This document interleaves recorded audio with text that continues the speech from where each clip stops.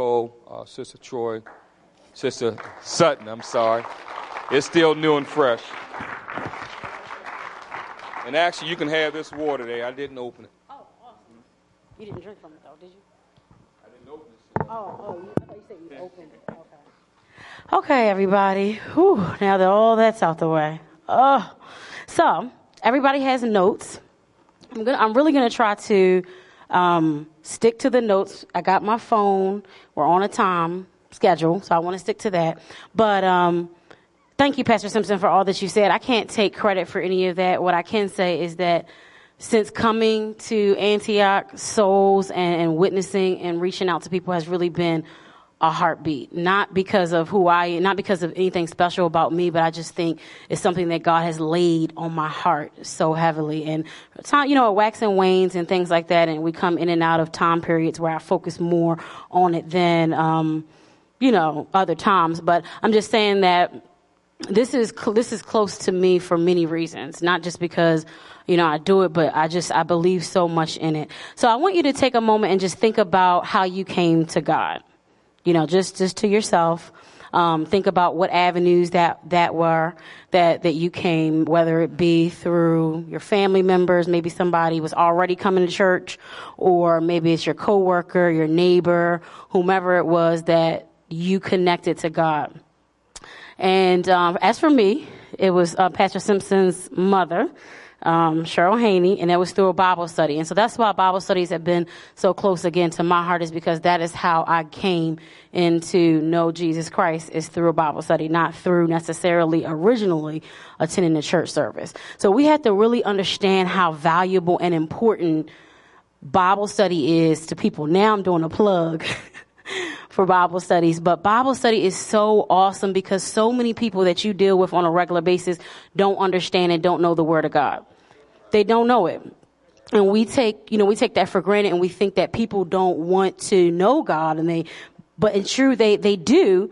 They just need somebody to take the time to explain the Word of God to them, which is what Sister Haney did for us years ago. And I remember it really being like an awesome experience. I didn't say anything in the Bible study.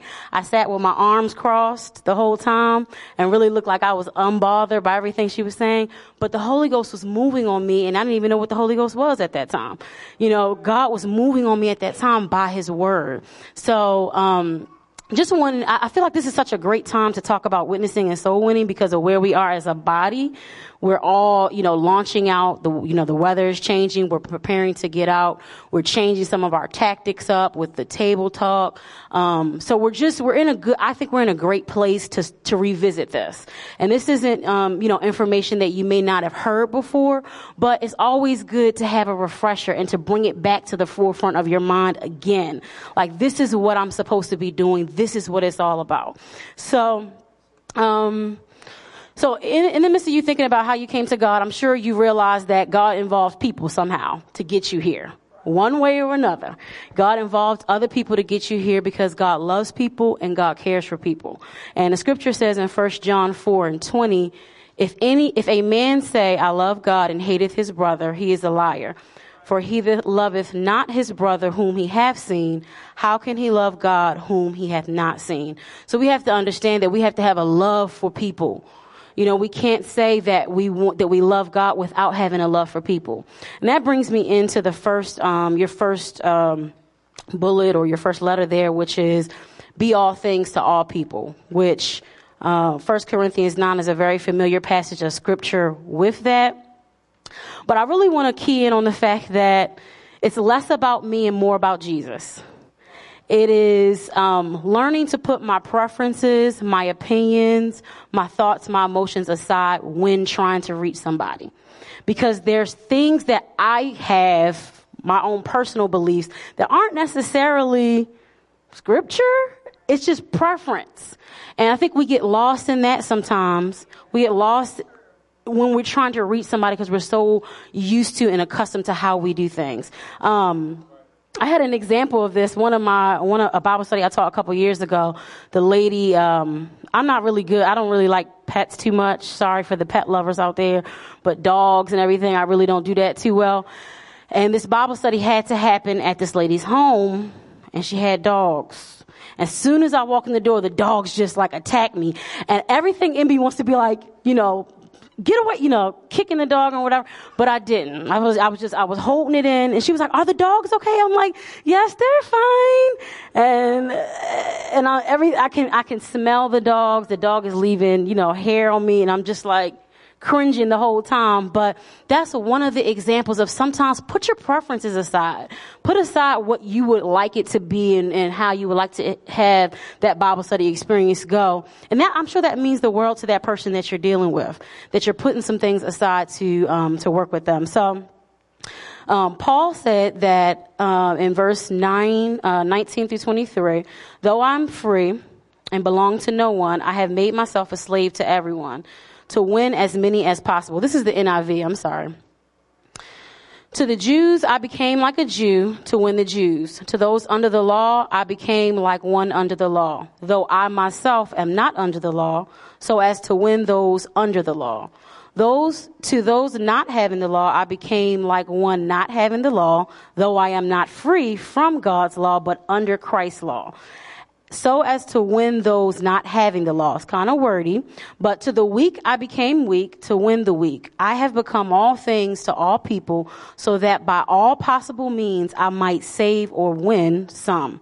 I do all this for the sake of the gospel, that I may share in its blessings. So he was saying that he became all things without compromising. So we had to remember that part. Just because we're becoming weak, because somebody is weak, doesn't mean that we compromise who we are. We go into that knowing exactly who we are and having our purpose known to us, and just becoming fluid, just moving with that person, dealing with that person, but not losing ourselves in that exchange and in that interaction. So next I have be compassionate. And I have some scripture examples there for you in Matthew. But in the scripture, Jesus had compassion on people. That's not anything new. Jesus had compassion on people, those that he dealt with. He was moved with compassion. And that goes back to loving people. If you see a person's condition and it doesn't move you and it doesn't bother you, there's something wrong with that, especially when we have the Spirit of God inside of us. We have another level of understanding and discernment. So we should be moved when somebody's condition is not the way that it should be spiritually. But even naturally speaking, sometimes there are conditions that people find themselves in. And it's okay to empathize or sympathize with that. Not that we're coming to right all the wrongs in a person's life, but having compassion is even when they're going through something naturally. Even when they're going through some family problems, even when they've lost their job, it is getting down to that person's level and being right eye to eye with them in that circumstance or in that situation. So Jesus' compassion always caused him to act. So if we look at Matthew chapter 9, verses 36 through 37, and I'm just going to skim some of these. He had compassion on them because they were harassed and helpless. In Matthew 14 and 14, he landed and saw a large crowd, and he had compassion on them and healed their sick. And then Matthew 15:32, his disciples to him. Wait a minute. Then Jesus called thank you, Brother Fox. Then Jesus called his disciples to him and said, I have compassion for this crowd because they have already been with me 3 days and have nothing to eat. I do not want to send them away hungry, or they may faint along the way. So even Jesus had compassion because people didn't eat. Okay, so that's a natural thing. It's a natural thing. So again, I'm just putting perspective on the fact that sometimes it may not be always spiritual things that you're picking up on. It may be some natural things that you're trying to connect with somebody and identify with. And so then I want to take some time to look at the parable of the Good Samaritan. So the scripture is referenced on your sheet, but not the scripture is not written out. So this is the parable of the Good Samaritan. So consider Jesus' parable about the Good Samaritan. In this passage, Jesus said to love your neighbor as yourself. And then you have the expert in the law. This is somebody who's well versed in the scripture, somebody who knows things and knows what they're talking about, basically, and turns to Jesus and said, who is my neighbor? Jesus shares an account with that man about a man who was attacked by robbers, beaten, and left for dead. A priest and a Levite walked past the man, but the Good Samaritan stopped and helped. The Good Samaritan bandaged the man's wounds, and took him to an inn to recover. Jesus then asked the expert, which of the three men was a neighbor? The man answered, the one who had mercy or compassion on him. And Jesus' response to that was, go and do likewise. So, again, understanding that was all a natural experience. The man was beaten, he was robbed, he was left for dead, and he had compassion on that. But we can also translate that to the spirit. When somebody has been robbed in the spirit, somebody has been beaten in the spirit, somebody has been worn down in the spirit, and we have compassion on that. So Jesus' response to that, all you need to remember is go and do likewise. That is your neighbor. Whoever that person is that you identify that is spiritually hurting, that is naturally hurting, that person is your neighbor. So, and the question that I had was the priest and the Levite too focused on religious duties to have time to stop? You know, that's one thing. Sometimes we get so busy in stuff that we're doing that we're too busy. It's like, I see somebody hurting, but I don't have time to stop and minister and deal with them. Was the priest and the Levite too consumed with the customs of that day that the Jews didn't associate with the Samaritans, according to John 4:9? Was it tradition? Was it religion that held them back and put them in a corner and caused them to say, oh, well, we don't have time to deal with that? So again, what keeps us from reaching out to people? So anyway, we must get past our traditions. We must get past our comfort zones. And again, this doesn't mean that we're always meeting a person's financial, physical, or natural need. We can always, always, always offer prayer to a person, a word of encouragement, a helping hand, or a listening ear sometimes. Sometimes people just need somebody to talk to, you know. I didn't plan on sharing this, but I have an example of this currently at my job now. There's one gentleman at my job, one guy, and I noticed some things. We've had some conversations about Jesus. He loves God and everything, but you can tell that there's some issue. And we've had a conversation about this. This is how I know that God is allowing me to speak to him and identify some things with him. And, you know, to the point that he's teared up, you know, in our conversations, because he understands that there's more that needs to happen and it's not happening. And when he comes to work, you can tell. But if you're not in the spirit, you're just like, what's wrong with this person? You know, why is he acting like that? But this is almost every day there's something transpiring, and I'm sitting like, oh goodness, you know, because I know that he needs, and we've had a conversation about the Holy Ghost, but I dropped it and left it there. But the point is that sometimes we have to get beyond where we are, and then don't be so focused on meeting the need right then and there. I'm just dropping seeds to him right now. I'm just giving some things to him right now, identifying, okay, he's hurting. So I'm not going to respond to how he's responding to me, but just working with that person, just being with that person, identifying it. And honestly, within the first week of me working there, he shared so much about himself and his life and on and on and on. And that brings me back to that point of a listening ear. Sometimes people just really need somebody to pour into, and then somebody like you guys who has the Spirit of God, who can lead them to the Word, who can point them to Jesus, who can show them how to have peace, so they can know that they don't have to be weighed down by the problems that they have. So anyway, we need to be prepared to stop for people and point them to Jesus in the midst of their situations. And I've had several, Bible studies that I've had and just interactions with people that I've had where people have been going through certain things, and maybe they needed food, maybe they needed a companion, maybe they were in the hospital, and it's just really just being there for that person. You don't always have to, sick and shut in. Maybe we don't have time to go through the sick and shut in ministry. Maybe you just have time to run to the store and grab something because you have it and you want to help. I'm not saying that you have to, but I'm just saying get out of the conventional ways of being there for somebody, and don't make it all about trying to get somebody to be saved right then and there, but establish that relationship, which, actually brings me to the next number C, or letter C, is establishing relationships. And that's learning to be friendly and develop relationships can go a long way. We forget this very simple concept because we focus on the person's need to be saved. But we cannot bypass the nature of humanity to save people, because Jesus didn't do that. So Jesus stopped for people. Jesus gave parables even of situations and circumstances of natural processes. I'm pointing to one of our Bible study students, Renisha, because we talked about parables today, and she gave an awesome answer. But Jesus was connected to the natural things. That's what I'm saying by that. And again, I'm trying to follow you guys and follow my notes. So 1 second. Okay. So Jesus spoke in parables using natural processes and common life circumstances to help people understand spiritual concepts. He connected with them at their level. And relationship building is not an overnight process. It requires time, effort, patience, and wisdom. So again, when you reach out to somebody, don't reach out to them with the intention of, okay, within a month, if they're not attending my small group, then flush them, you know, for lack of a better term. I actually had a recent, I don't want to go on rabbit trails, but I did have a recent encounter with someone, again, at the job.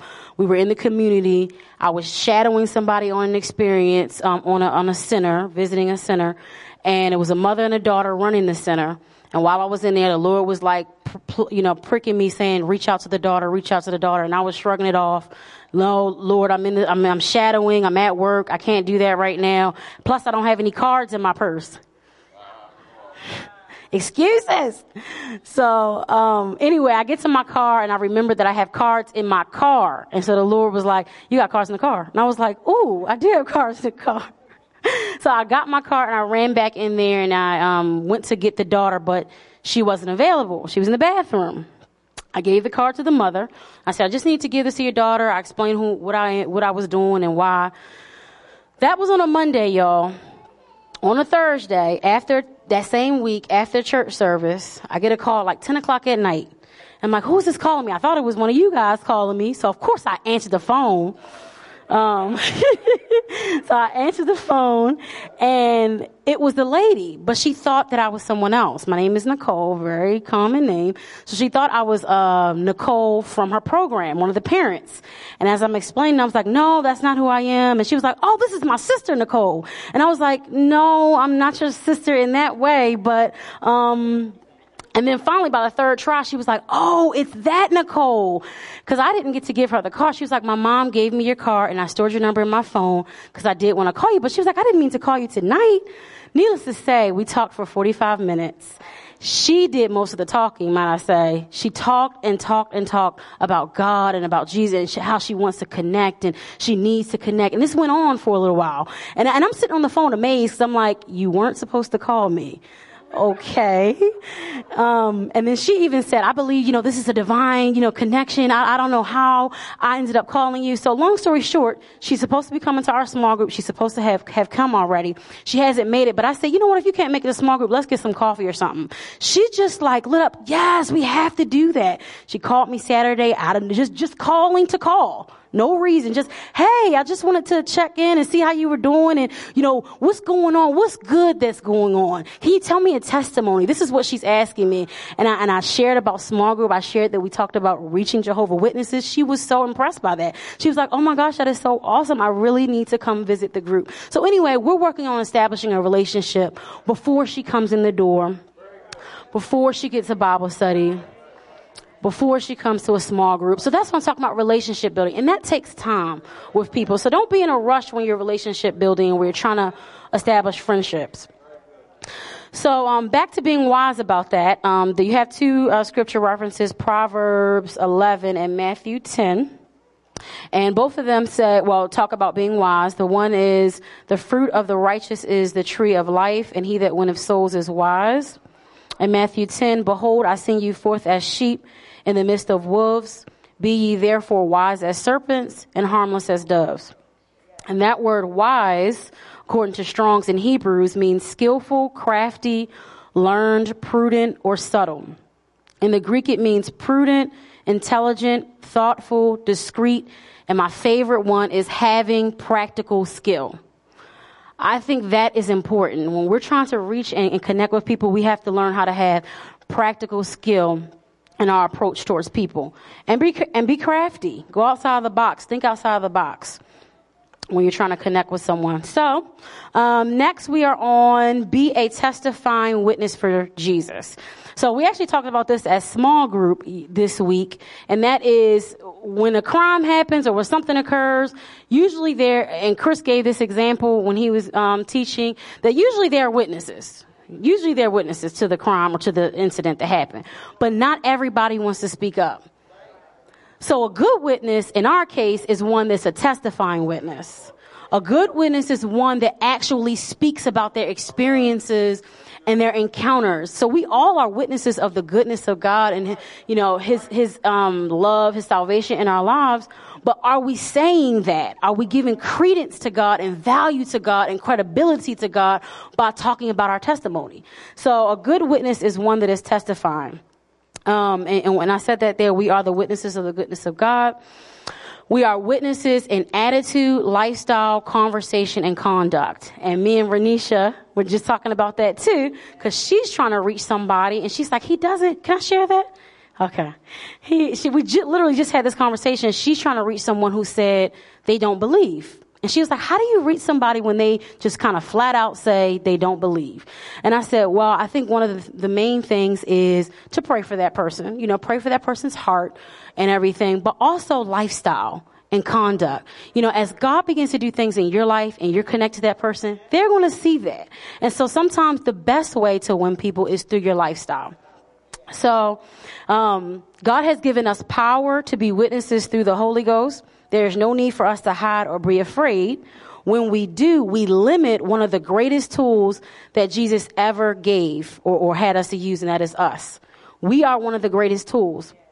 The scripture in Acts 1 and 8 talks about, but ye shall receive power after that Holy Ghost is come upon you, and you shall be witnesses unto me both in Jerusalem and in all Judea and in Samaria and to the uttermost parts of the world. You don't have to be afraid to be a witness. That's another thing. Don't be afraid to speak out.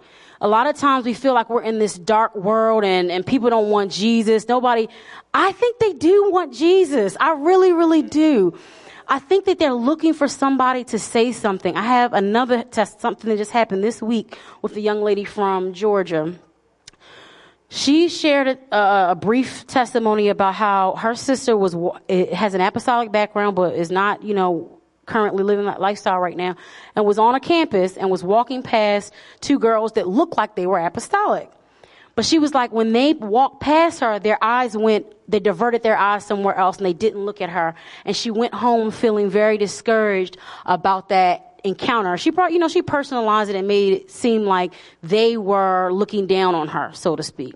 But the point of that is that you can't be afraid to speak out because of what you might think somebody doesn't want it. They walk past that girl not understanding that she has an apostolic background. She knows about the presence of God and the Spirit of God. But they didn't reach out to her probably because of the way that she looked, the way that she was dressed. So just because of how somebody looks or how somebody acts or whatever, we don't need to be afraid of reaching out to them. God has given you the power to be a witness. God has given you the ability to speak out to people. So, maybe challenge yourself, and say, once a week or once a day, I'm going to tell somebody about Jesus. I'm going to open my mouth and tell somebody, whether I'm at the grocery store or I'm at the laundromat, wherever you might be, I'm going to tell somebody about the Lord. So, one way that God uses us is leading us to tell our testimony. And our testimony is our unique account of how we came to know and follow Jesus. But no one can take this from us. We overcome by the word of our testimony. So that is Revelations 12:11. And they overcame by the blood of the Lamb and the word of their testimony. I did want to take a moment to describe the word right there in word of their testimony. Means of speech, what someone has said, or uttered by a living voice. Therefore, you need to speak out. The word of your testimony is uttered by a living voice. You have to put voice to your testimony. You have to give it life. It can't just stay in you. When it comes out of you, it is like a fire onto somebody else. And they're like, really? God could do such a thing? So I'm sure you guys have heard this before, but it never gets old, because I don't think any of us are where we want to be when it comes to winning souls and reaching out to people all the time. I don't think we're always where we want to be, and maybe not always where God wants us to be. So it's always good to evaluate am I speaking out? Am I afraid? Just acknowledge those things, get into the word, pray, and make some conscious decisions and some goals, some efforts to get beyond that. So, moving on. Let's see, where are we? Okay, so one thing I also want to talk about testifying, the word of your testimony. Is it hot in here? Oh, it's just me? Interesting. So the art of testifying, though, is to know what parts to share. So I did want to talk briefly about that, because sometimes everybody doesn't need to know everything that you've been through. Because some things don't really come off positive depending on the person that you're talking to. And so you don't want your message of power and all, the goodness of God to get lost in the midst of whatever it is that you're saying. So when we share our testimony, we have to bring, we bring glory to God and we honor God, but know what to share. And in the scripture, there are some accounts, and you have that on your handout. You have the scriptures written down as two scriptures in Mark 5:20, Mark 4:39, and then Matthew 9:30 through 31. And they talk about what people did when Jesus did something for them. These are examples in the scripture. When Jesus did something for them, what did they do? So Jesus heals the demon-possessed man of legions, and what was his response? In Mark 5:20, and he departed and began to publish in Decapolis, thank you. Decapolis, how great things Jesus had done for him, and all men did marvel. So when God did something for him, he responded by telling others. In Mark 4:39, Jesus talks with the woman at the well about her life and tells her that he is the Messiah. Her response: many of the Samaritans from that town believed in him because of the woman's testimony. He told me everything I ever did. So again, when she had an encounter with Jesus, she told everyone. This one is my favorite, the last one, Matthew 9. Jesus heals two blind men, and their response: and their sight was restored. Jesus warned them sternly, see that no one knows about this.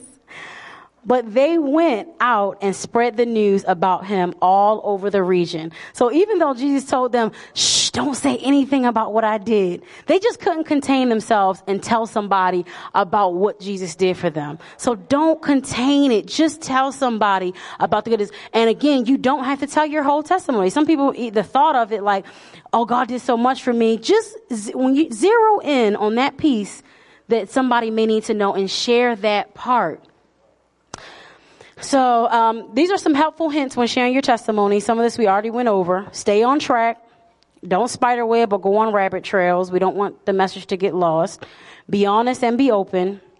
Don't tell it all unnecessarily. Be led about what God wants to, be led about God of what to say and how. Be sensitive to what a person needs to hear. Make the punchline clear, being sure to explain what God did that changed you in your life. Never end on a negative note, and make sure your testimony gives hope. Reiterate that God is no respecter of persons. He can do for them what he did for you. Okay, so now we're on E, which is reach one and impact many. So I really like this because sometimes we're intimidated by reaching out because we feel like we have to reach the whole world. And reaching lost souls is like a sea of lost people. Where do you start? Where do you begin with reaching out to somebody? But we are not called to reach the whole world the way that we think.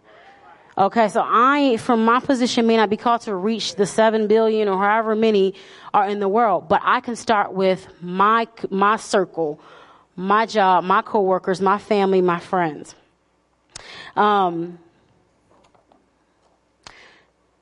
Jesus may call some people to reach the masses, maybe like a pastor or an evangelist, but maybe he's calling some of you to reach the one. The one is so valuable. I love the one.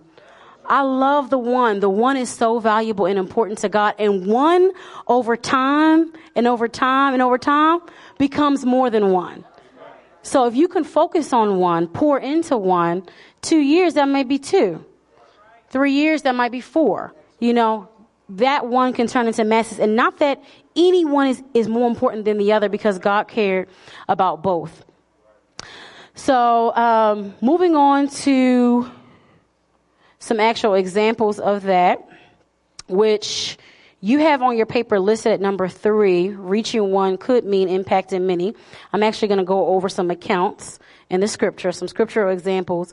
God sent Paul to reach many different areas, Asia, Macedonia, Greece. God sent Jonah to a city. God sent Peter to the house of Cornelius to reach his family and friends. God sent Philip to an Ethiopian eunuch, which was one person. And then God allowed Aquila and Priscilla to reach out to Apollos. So just remember that it's not based on how many, it's just based on doing it. It's not based on trying to reach the entire Baltimore city. It's not based on trying to reach the entire Baltimore County or Essex or Rosedale or Harford County. Find one. And I think that is valuable to God. So you have some scripture references under there for you. You can read those at a later time. But we should always be prepared to give an answer of the hope that is within us. We know that. Also, don't be intimidated by what you don't know. That's another thing. People sometimes, okay, you're not a licensed minister. You haven't gone through the Bible study chart all 12 weeks yet. You're not a specific Bible study teacher. But you can study on your own. You can study the scripture on your own, and you can become confident in what you do know. Don't be so concerned about what you don't know, but be confident about what you do know and share that. Share what it is that you do know.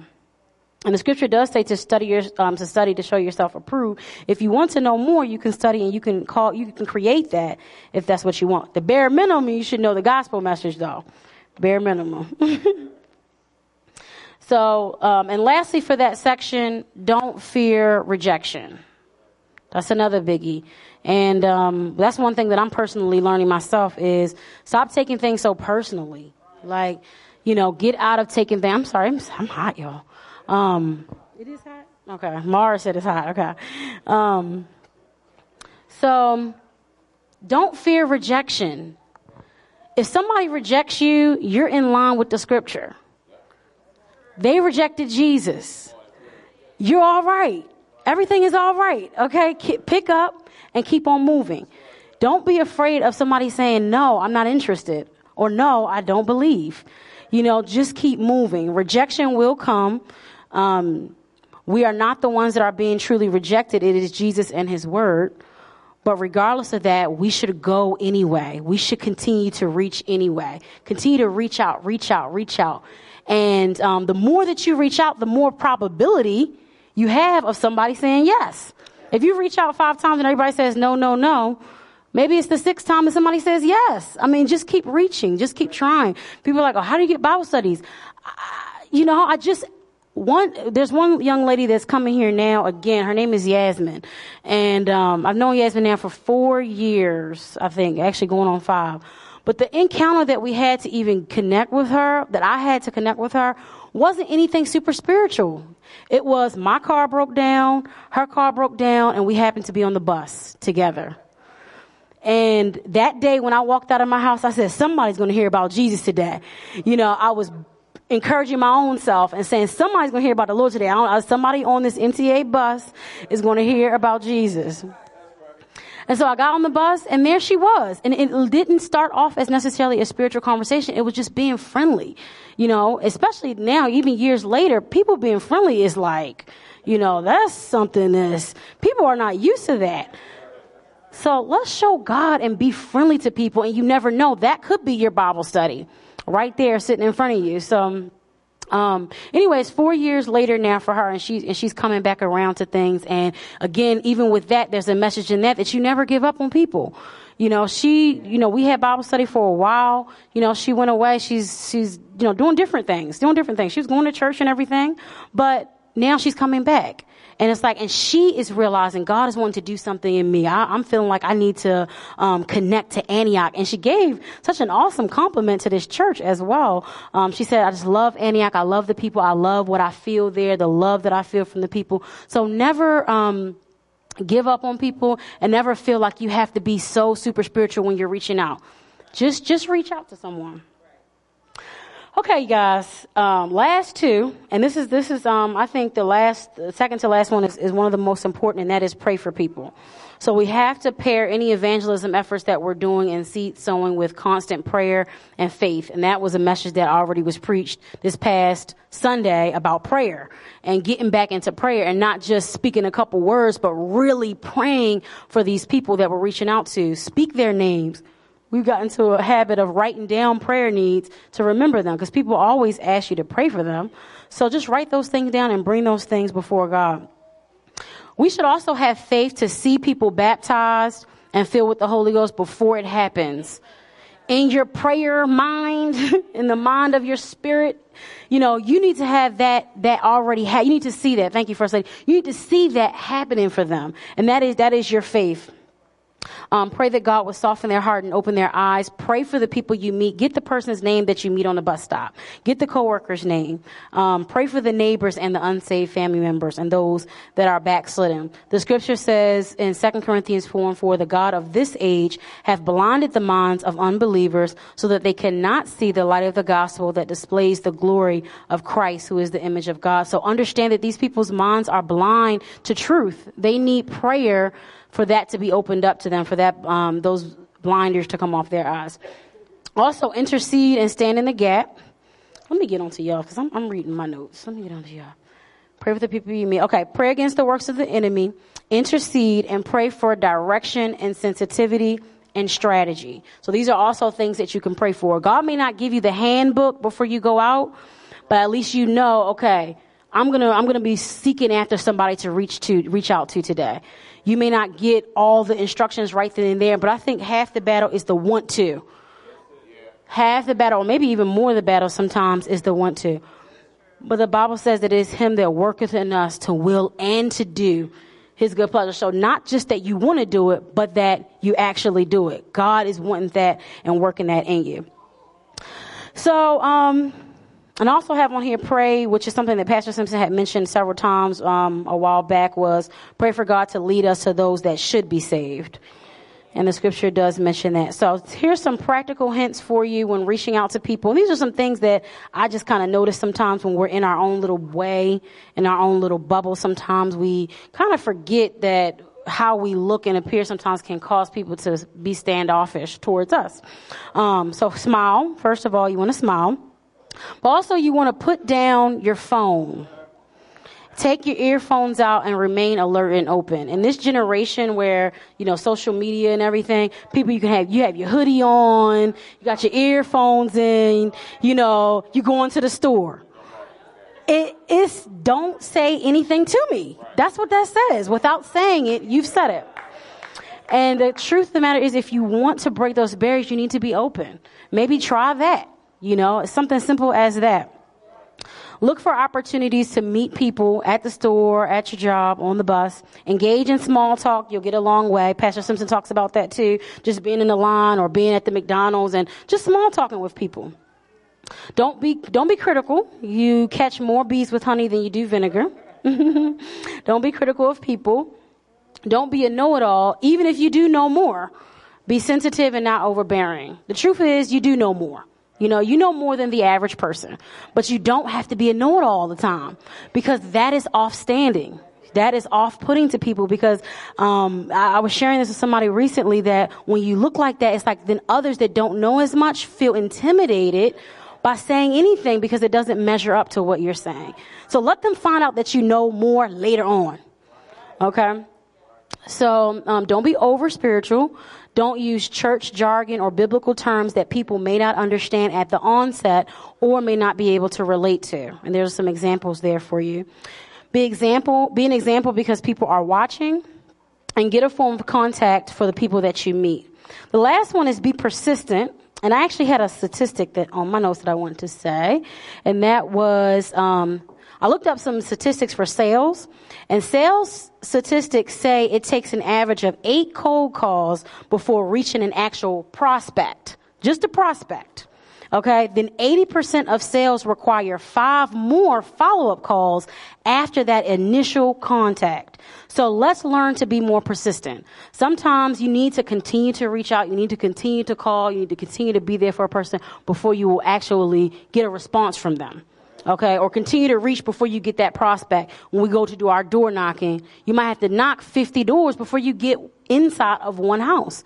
And that is okay. And we had a testimony about that too. I'm not going to share.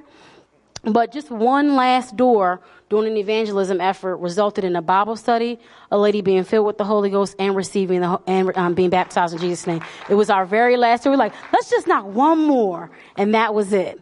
And at that time, I think we probably knocked about 30 or 40 doors. So just don't give up. Just continue reaching out. That's it. Oh, a bunch of sweat on that.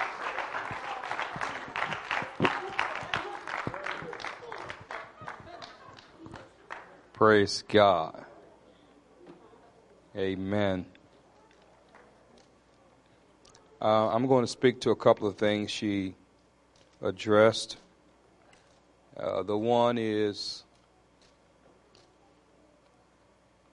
we all have a tendency, just by human nature, to size people up based on their outward appearance.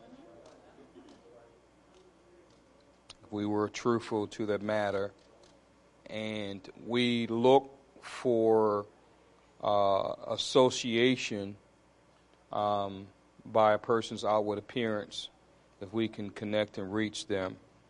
And you may not always be able to tell from the outside. Now, some people wrap it up like it's the North Pole. I bumped the temperatures down 1 degree because she was hot. But anyway, we'll bump it. We'll get it right. But we can do that and miss. I think we miss a lot of people. People that are hungry, thirsty, or people that should be saved, because we're looking at the external man. We had a gentleman that came to the last session for the pause session. He's from the Seattle, Washington area, in the city of Yakima. Some say Yakima, but it's Yakima. And he was in the prison system for a number of years, and it's my understanding that he was head honcho. He has tattoos from here all the way down. And he came to the session, and the conference was mostly apostolics who've been around the apostolic movement for a while.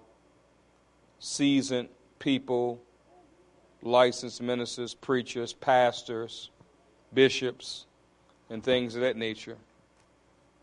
And women who have honed their external appearance by years of cultivation. And now we look on the outside to size up a person And he could sense and feel it. He knew it. And he felt so out of place, he told me during that meeting. I went to him, I saw him, and I watched him for a couple of days. And I encouraged him to participate and to plug in. He said, "You just don't know." He said, "I feel that.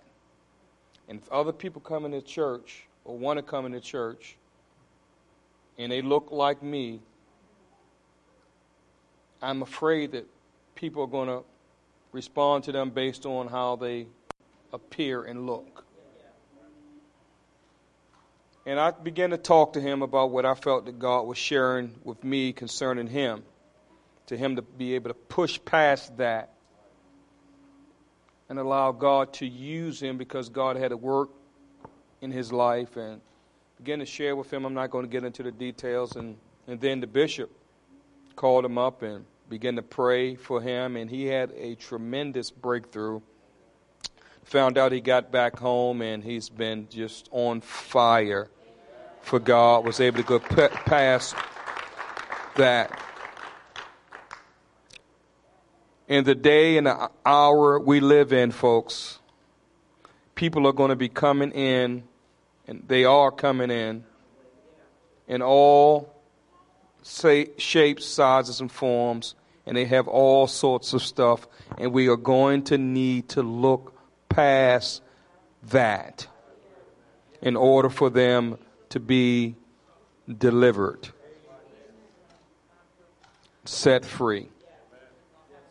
That was a valuable point you made. We have to look past the external so we can reach these people. Last, she didn't really stay there. These were great, folks. Please take this home. Please don't leave these in your seats. We, and I say we, I should just say I, need to learn how to get a number.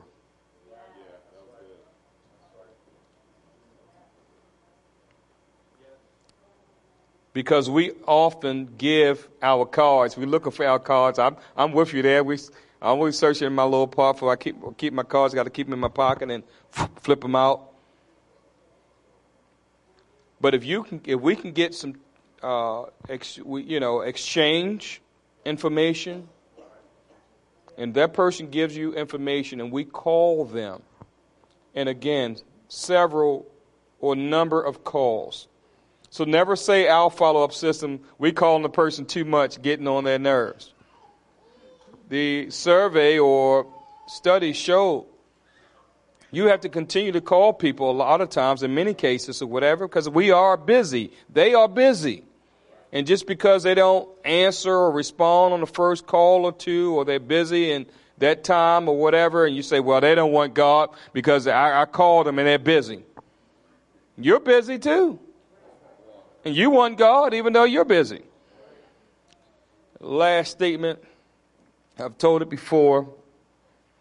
I received a number for a follow-up of a young lady. She was a Jehovah's Witness, and but she desired, from what I was told, to find a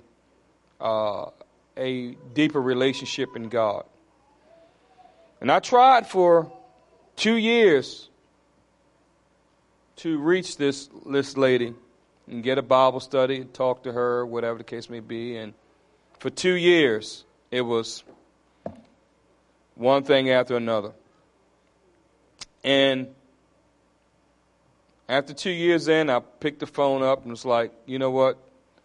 This is the last time. Because I would go through my phone book and just call people and whatever. And this was the last time I was going to. Well, lo and behold, the last time that I had given up on her before.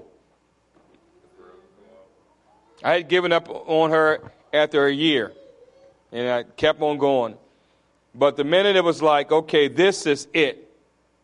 It's like 2 years. 2 years. That proves she doesn't want anything from God. Now, I didn't call her every, day and every week. And, I didn't let her distract me from everything. But lo and behold, she answered the phone. We set something up. Went to pray with her, prayed her through to the Holy Ghost. She got out of the Jehovah's Witness faith, became one of us, and wound up baptizing, I think, 4 or 5 people from her family, and a couple of people received the Holy Ghost, and struggled a little bit, and we went to go pray for her. Felt like she needed something, prayed her back through, and a week after she was prayed back through, she was a victim of an innocent. She was a victim of, and she was a bystander, victim of a stray bullet, and obviously she passed away. But what if I didn't persist?